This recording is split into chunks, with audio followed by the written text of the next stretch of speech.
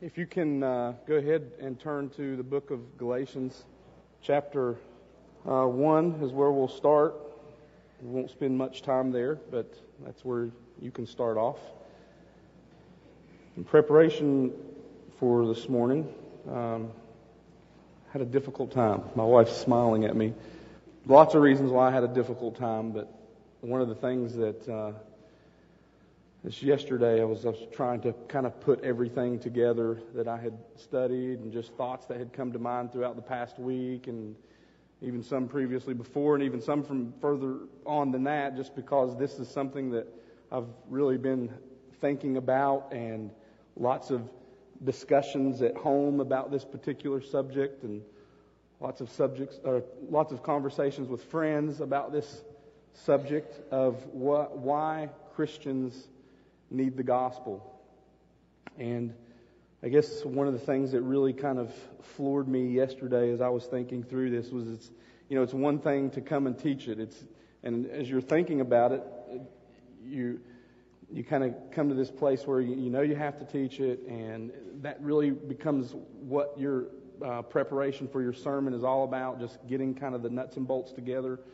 And then it just floored me that my great need for the gospel too, and just the longing to have these truths penetrate my life and to see these truths penetrate the church. I get 35 minutes or so to cover this topic, and I will tell you that the whole of Scripture really covers this topic. And it's just, in one sense, it's kind of disappointing that all you have is 35 minutes, because there's so much that I really want to say. There's so much that I believe the Scripture teaches, and there's so many things that you'll probably miss out on from not necessarily hearing it here. But I just encourage you to go home even after today's message and just kind of explore the idea of why you as a believer still need the gospel. The thing that we've done within the church is oftentimes separate evangelism and discipleship. And in doing so, what we've kind of come to believe, and we don't really believe this, we know what is true, but the gospel is only necessary for those who are lost and not those who are saved. So we separate the two, and the gospel really just becomes all about the presentation. And in a sense, there is a presentation. There's a message there. The gospel simply means the good news, and it's particularly the good news of Jesus Christ. And one of the ways that we have learned in the youth group to share that gospel is with the gospel acronym. God created us to be with Him. Our sins separate us from God. Sins cannot be removed by good deeds. Paying the price for sin, Jesus died and rose again. Everyone who believes in Jesus Christ has eternal life, and life with Christ starts now and forever. In a nutshell, that is the gospel. And we've probably shared something very similar with others, and we've seen others put their faith and trust because of that message. But then that is it in one sense for the gospel. We've let the gospel do its work, and now we move on to something else. And this morning I want to show you what I believe Scripture shows, and something that's just very common, what we tend to move on to. This isn't the only thing, but it's all I have time to cover. Unless you guys want to stay till 2, and I can come up with some more things. I'll finish by 12, I promise. So if you turn to Galatians, if you're not already there, Galatians 1. In the book of Galatians, Paul is faced with two major issues here. One, false teachers are creeping into the church, and they're teaching a gospel of works-based salvation. And then the second thing is that they're also questioning Paul as an apostle. Now, these two problems go hand in hand, and one is really convenient in kind of building their case for the other, because if Paul's apostleship is in question, then his authority is in question. And if his authority is in question, then his gospel of salvation through faith in Jesus Christ is in question. And this obviously makes things easier for these false teachers to come in and force salvation by works on the Galatian churches, because what Paul said really just doesn't matter anymore, because he's not an apostle. He has no authority. You don't really need to listen to what he says. You need to kind of, let's add works to this salvation. It's not just about faith in Jesus Christ. There's a work to add to it, and we'll get to that just here in a second. So Paul begins this letter with a greeting that builds a case for the Jesus Christ that not only saves sinners, but also the Jesus Christ that gave him the authority as an apostle. So Galatians 1 says that Paul, an apostle, not from men, nor through man, but through Jesus Christ and God the Father, who raised him from the dead, and all the brothers who are with me, to the churches of Galatia, grace to you and peace from God our Father and Lord Jesus Christ, who gave himself for our sins to deliver us from the present evil age, according to the will of our God and Father, to whom be the glory forever and ever. Amen. So he's going to go on in chapter 1 and part of chapter 2 to kind of unpack this more. For the sake of time, I'm not going to get into all that. I'm really kind of going to really deal with one particular thing, but I want to just establish what's going on here.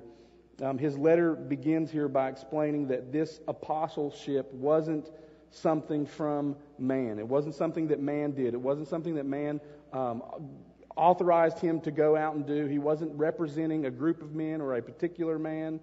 It was all about Jesus Christ. It came directly through Christ, and it says God the Father. So to be an apostle of Jesus Christ meant that when you spoke as his representative, and you came with his authority.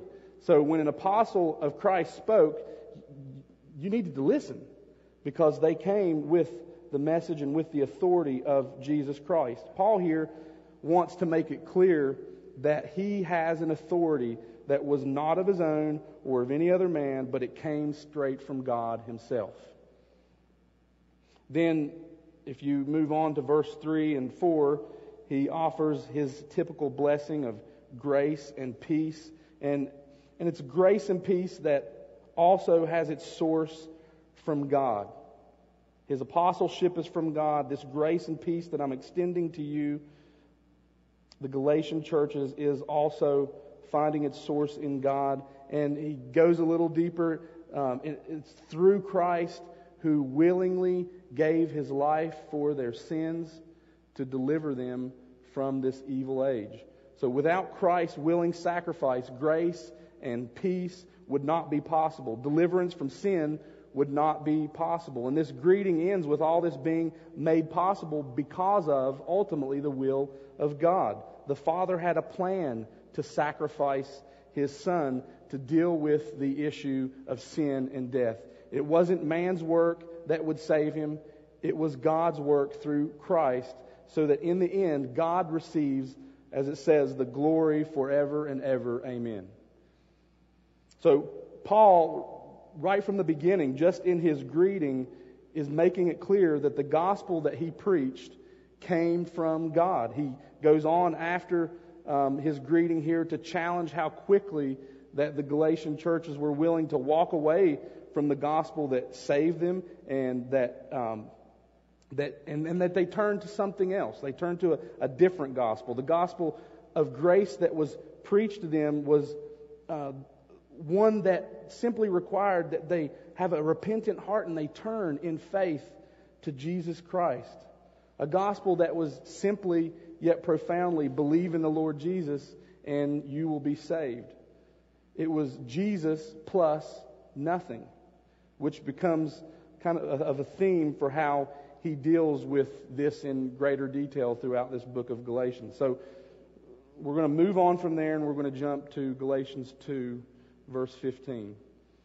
And I'm not going to go, and we're going to kind of quickly go through Galatians 2, 15 through 14, which is what Jonathan read to you earlier. I'm not going to read it all again, so I'm just going to kind of start and dive right into it and see what we can kind of unfold here.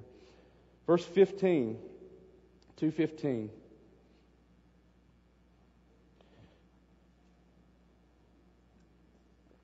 It says, we ourselves are Jews by birth and not Gentile sinners.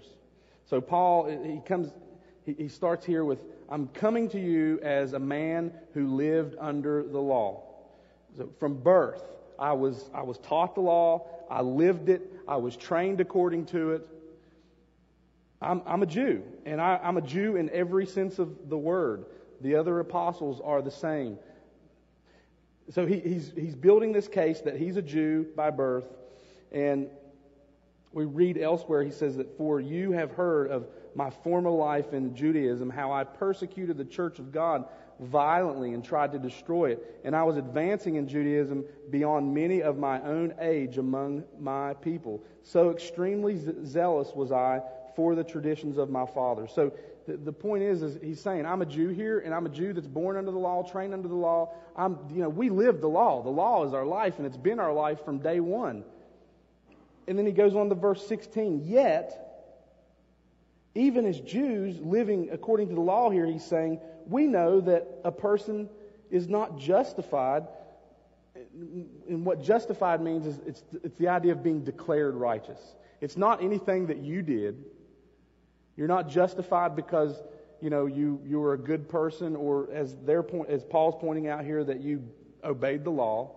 You're declared righteous. You're justified not by works of the law, but through faith in Jesus Christ.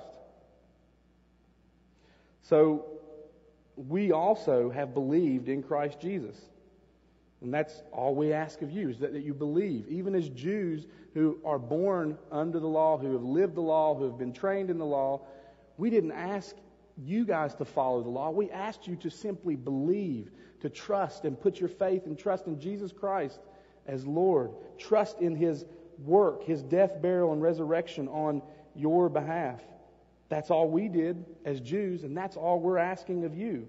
And do that in order, he says, to be justified by faith in Christ and not by works of the law. Because by works of the law, no one will be justified. No one will be made righteous. Why can't anyone be made righteous by following the law? Well, the reason is the issue of sin, and that's what the whole gospel and what Jesus Christ came to deal with. If you could be justified by keeping the law, then we'll find out here, he goes on to say that what was the point of Christ even dying? He didn't need to die. You just need to be good. Just be good enough and live a perfect life. And in doing that, you'll be made righteous. You will please God with your good works. So the teaching here that is ultimately sweeping the church, these false teachers were telling the Gentiles that they had to receive the circumcision of the Jews in order to be saved. It was Jesus plus keeping the law. So it wasn't just simply faith. You had to add something to that faith. You have to do along with it. So they had already dealt with the issue of faith in Christ, but now they're going to work to make their salvation complete. In order to do that, they have to bring in the works. Let's bring in the circumcision. Unless you do that, you're not really saved. It's not complete. And the point he's trying to make here is no, it's Jesus plus nothing. He goes in on verse 17, he says, but if in our endeavor to be justified in Christ, we too were found to be sinners, is Christ then a servant of sin? Certainly not. The issue here in verse 17 is a common argument against Christianity, one that we still oftentimes hear today. It's like this: if I'm made righteous simply by faith in Christ and works have nothing to do with it, then believing in Christ gives us an excuse to continue on in sin. Just believe and then do whatever you want because Jesus took care of it. But Paul says this isn't the case. Verse 18, he says, for if I rebuild what I tore down, I prove myself to be a transgressor. Adding works to your faith isn't going to fix the problem addressed here in verse 17. Paul's point here is if you go back to the law, if you rebuild what faith in Christ tore down, He's saying that the law is going to do the same thing that it did before. It's just going to prove that you're a transgressor. It's going to prove that you have broken it. It's going to prove that you're a sinner. And that you can't possibly keep the law of a perfect and holy God. So it's not going to, adding the law into this faith isn't going to keep me from sinning. It's only going to do what it did before and expose my sinfulness. Then listen to what Paul says here next in verse 19. For through the law I died to the law, so that I might live to God. The law leads to death. It exposes our sinfulness. Paul is saying, I died to that law. I died to that law so that I might be set free to live for God. Turn real quickly to Romans chapter 7.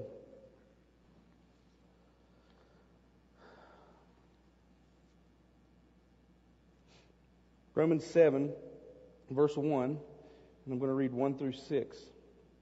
Or do you not know, brothers, for I am speaking to those who know the law, that the law is binding on a person only as long as he lives. For a married woman is bound by law to her husband while he lives. But if her husband dies, she is released from that law of marriage. Accordingly, she will be called an adulteress if she lives with another man while her husband is alive. But if her husband dies, she is set free from that law. And if she marries another man, she is not an adulteress. Likewise, my brothers, you also have died to the law through the body of Christ, so that you may belong to another, to Him who has been raised from the dead, in order that we may bear fruit for God. For while we were living in the flesh, our sinful passions, aroused by the law, were at work in our members to bear fruit for death. But now we are released from the law, having died to that which held us captive, so that we serve in the new way of the Spirit, and not in the old way of the written code. So, like the marriage covenant, the old covenant, the law, the Mosaic law, was binding on a person as long as he lived under that law. They were intended to keep it, and they were intended to keep it perfectly. What that meant was, as long as they lived under that law as sinners, they stood guilty for breaking the covenant, because no one could possibly meet God's perfect standard of righteousness. But God made a way out of the old covenant in a way that would set a person free from guilt and from the punishment of death that came with breaking God's law. And that was through someone dying and taking the punishment that was required in their place. Someone that would have kept the law perfectly, and that person was Jesus Christ. So through faith in Christ, Paul was saying here in Romans that we're identified with Him in His death. We're identified with Him in His resurrection. We've been raised to new life in His resurrection. We're no longer bound to the old way because there's a death that's taken place. So we've been released from that law to go and to enter into this, as Romans 7 referred to, this new relationship. We're binding ourselves to another. You're free to go be bound to another. So, but we're not binding ourselves to a set of rules again. We're binding ourselves to a person. And that person is Jesus Christ. So you're set free from that law because of death, because of Christ's death, and because you identifying yourself in that death. And you enter into this relationship with Jesus. And if you'll jump back to Galatians now, chapter 2, verse 20. This is why he goes on in verse 20 here to say, I have been crucified with Christ. It's no longer I who live, but Christ who lives in me. And the life that I now live in the flesh, I live by faith in the Son of God, who loved me and gave Himself for me. I do not nullify the grace of God, for if righteousness were through the law, then Christ died for no purpose. So Paul's answer here to that argument back in verse 17 was that if we don't, the argument that if we throw the law into faith, we'll have this excuse to continue to sin, is no. And the reason I'm not going to sin is because, one, as we've already established, I've been declared righteous by God through faith in Jesus Christ. But not only that, I've entered into this new binding relationship, this relationship through Jesus Christ, His Son, that has set me free to want to live for God because He lives in me. So it's no longer about what you ought to do. It's about what you want to do because of this new relationship that you have through Jesus Christ.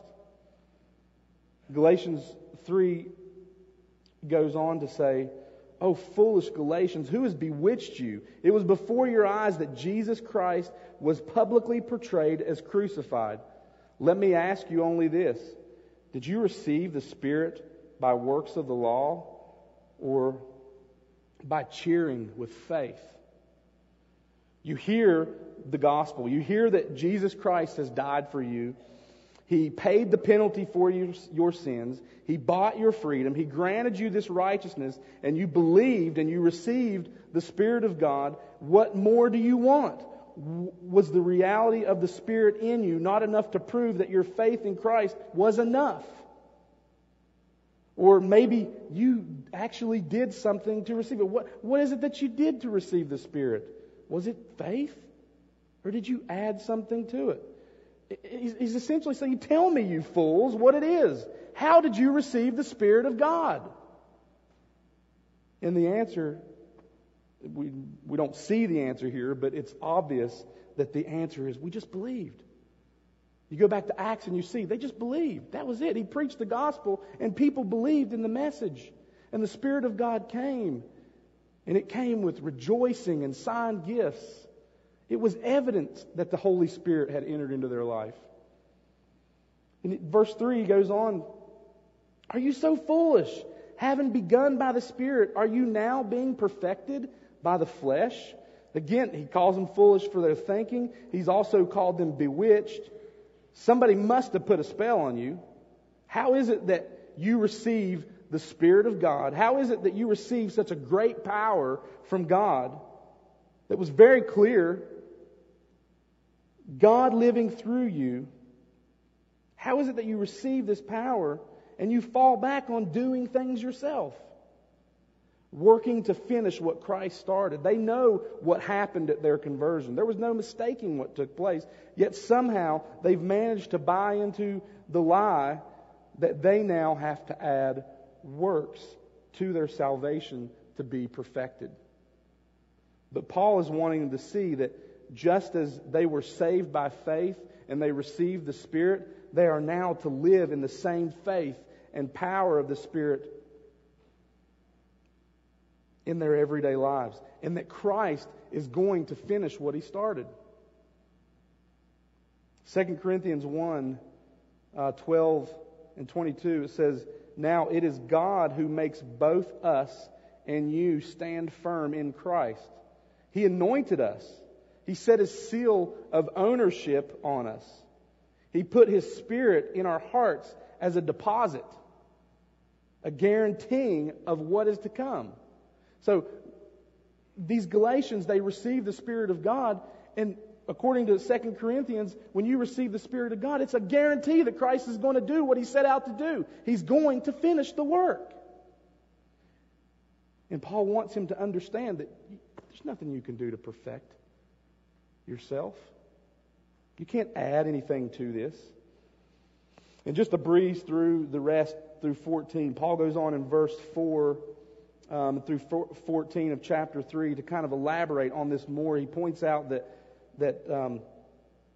Abraham, even though he lived under the old covenant, he was considered righteous by God, not because he kept the law, for no one would ever keep the law perfectly other than Christ, but because he believed in the promise that God had made, that He would bless the nations through him, the promise that pointed to Jesus Christ, the one from the family of Abraham that would bring the promise to fulfillment, and that He would bless the nations by coming to die and set us free from this problem of sin and death. Abraham wasn't justified because he worked. He believed what God had revealed to him about the promise and about the coming Messiah. And there's a lot more to cover. But we're going to stop here in Galatians and just open up some just questions and thought about our need to be constantly reminded for our need for the gospel. Paul's way of dealing with this situation was very common to the way that he dealt with everything. In Galatians 6:14, "But far be it from me to boast except in the cross of our Lord Jesus Christ, by which the world has been crucified to me, and I to the world." 1 Corinthians 2, verse 2 says, "For I decided to know nothing among you except Jesus Christ and Him crucified." 1 Corinthians 15, 1 and 2 says, "Now I would remind you, brothers, of the gospel that I preached to you, which you received, in which you stand, and by which you are being saved, if you hold fast to the word I preached to you, unless you believe in vain." So, from these verses and from Galatians, in evangelism, and Paul preached to these people before. Evangelistically, he preached the gospel to them as lost sinners. In evangelism, his answer was preach the gospel. In discipleship, now he's coming along here in Galatians and he's going back to these believers, and this is his way of shepherding them and loving them and discipling them, pushing them on in the truth to see them mature in their relationship with Christ. So in discipleship, he preached the gospel to redeemed saints. So in evangelism, he preached the gospel to lost sinners. In discipleship, he preached the gospel to redeemed saints. Paul's answer was always to point his listeners to Jesus Christ. In this letter, he points to Jesus Christ as being the better, life-giving way. For these people to get caught up in works-based righteousness would not only lead to a distortion of the gospel, but a long life of living in guilt for not performing well, robbing them of the life that they were intended to have, free from the guilt and the condemnation. Instead, they would live in constant reminder of how sinful that they are. Because that's life under the law. That's what life under the law does. It just reminds us of our guilt. It doesn't give freedom to live in Christ. It constantly reminds you that you are not good enough to please God. And he's saying that as Christians, you don't have to live that way anymore. There was a time for that. We all need to understand that we can't please God. And there's nothing that we can do to ever please God. There is a sense in which we are not good enough. But it's because God is perfect and holy in every way, and we are not. So there is a place for that. But as Christians, that's not true anymore. And we know that, but we forget. We get busy. We want results. We want change now. And so we end up not much different from Galatians today. There's lots of other things that contribute to this. The rise of fundamentalism in the early 20th century led to lots of good things within the church, a strong stance on the inerrancy of Scripture and a strong stance on the very things that Paul is even fighting for here in Galatians and all throughout his letters, like the foundational gospel truths of Jesus Christ. Fundamentalism brought in just a strong stance to stand for those things, but with it came a hard push to adherence to the truth, which in and of itself doesn't really sound like a bad thing.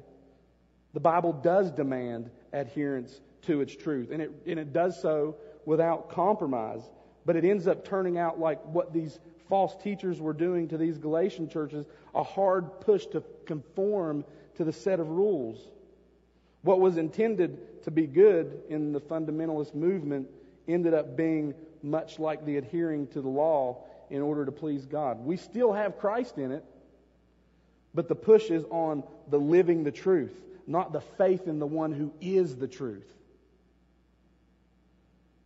This leads to a lot of things. Legalism that says if you don't follow the rules, you're in sin. You need to repent. You need to obey. But very little, if any, love, grace, and truth that is lived out and rooted in people because of an outpouring of this freedom that they now have in Jesus Christ. And the result of this is a church that has grown to be performance-driven, which leads individuals to be performance-driven. Just do it and God will be happy. Do more. It's all about the works and less about Jesus. More about ministries to solve more problems, more teaching to push more adherence. And the end result is burnout or guilt for not doing enough or being involved enough. It really becomes a keeping up with the Christian Joneses. And it also leads to feeling defeated. You hear the rules and you try really hard to keep them, and you read your Bibles and you pray and you work really hard to be involved, and yet you're still falling apart inside, or your marriages are still in shambles. You've been doing everything that you were told.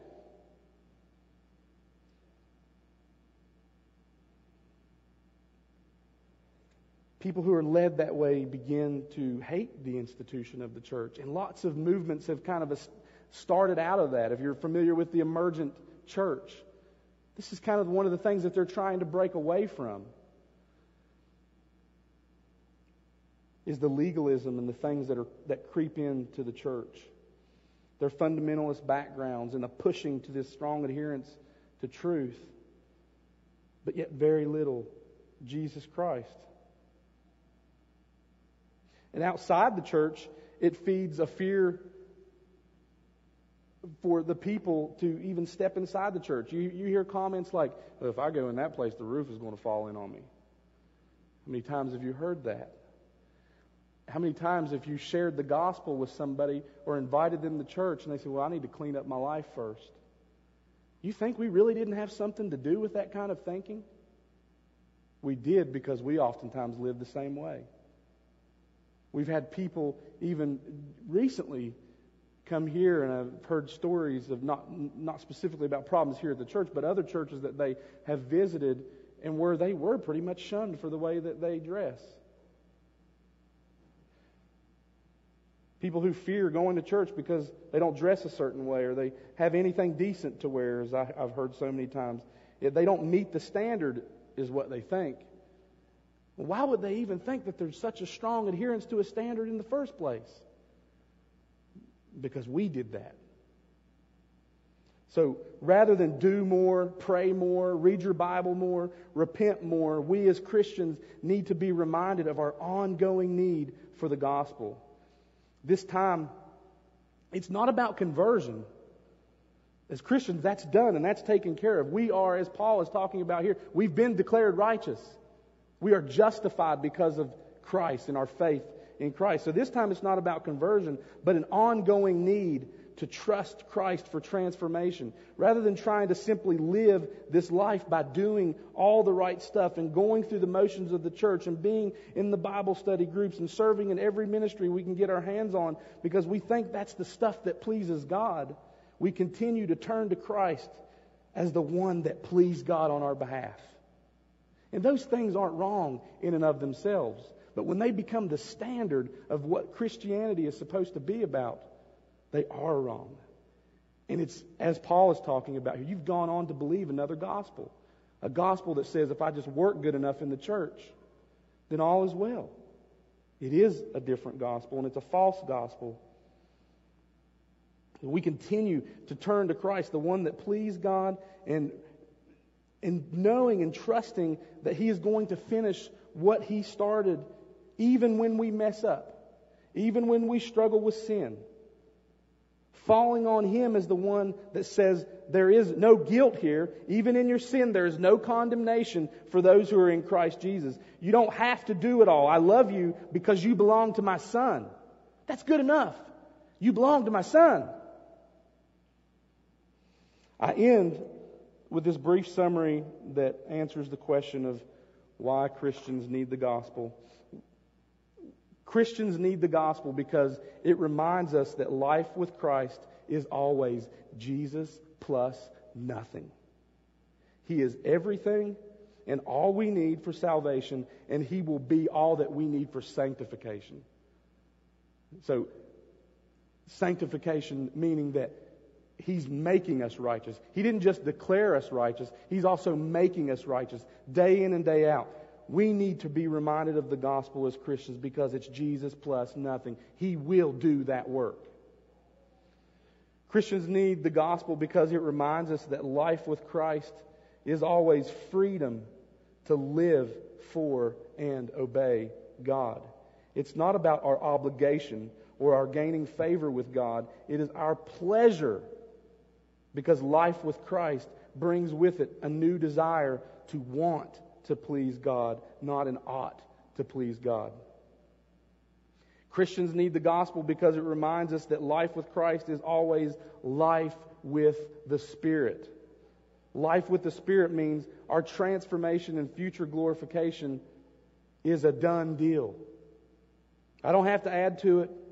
He that began a good work in you is going to bring it to completion. And joining with Paul, we as Christians need to be reminded of the gospel because that is a life with Christ that always says, it's no longer about me doing, it's no longer I who live, but Christ who lives in me. Lord, thank you for Jesus.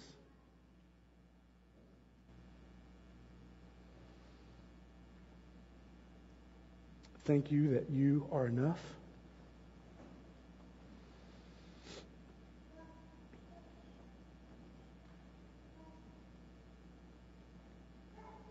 Thank you for reminding me that I can't do it. Thank you for reminding me that I don't have to do it. And Lord, I understand that that doesn't mean that there are things that you call me to obey and to do, and that there are sins that you call me to repent of. Lord, because of Christ, I want to do it. I pray that your church would treasure you above all other things, above even good things. There's nothing greater than you. Thank you for being the Messiah that came to save and set sinners free from death and set sinners free from works. Thank you for being the Lord and King that reigns over all things and assures us that you sovereignly work and act and move in our lives and in the world around us. And there's nothing that we do that surprises you. There's no sin that catches you off guard. You're God. You know all things. Thank you for your Son, His death on our behalf. Thank you that you so willingly died on our behalf. And thank you that you did that even though we didn't deserve it. While we were sinners, you died for us. And Lord, I pray this morning that if there is anyone here, whether they be a believer or whether they be someone who's unsaved, just seeking. Maybe they came in here this morning and they had no plan to seek. They were just invited, thought it'd be a cool thing to do, nice thing to do with their friends. Lord, I pray that you would show to them, that you would open up their hearts in a way that they see that there is a God who loves them, that they would see their sinfulness, they would see that they cannot meet your standard, and that they don't have to because you sent your Son Jesus Christ to die on their behalf. And not only did He die, He rose from the grave, showing that He has the power over life and death, showing that He is God. And Lord, I pray that this morning that they would turn from themselves, from their sin, and they would believe in the Lord Jesus and be saved. In your name I pray. Amen.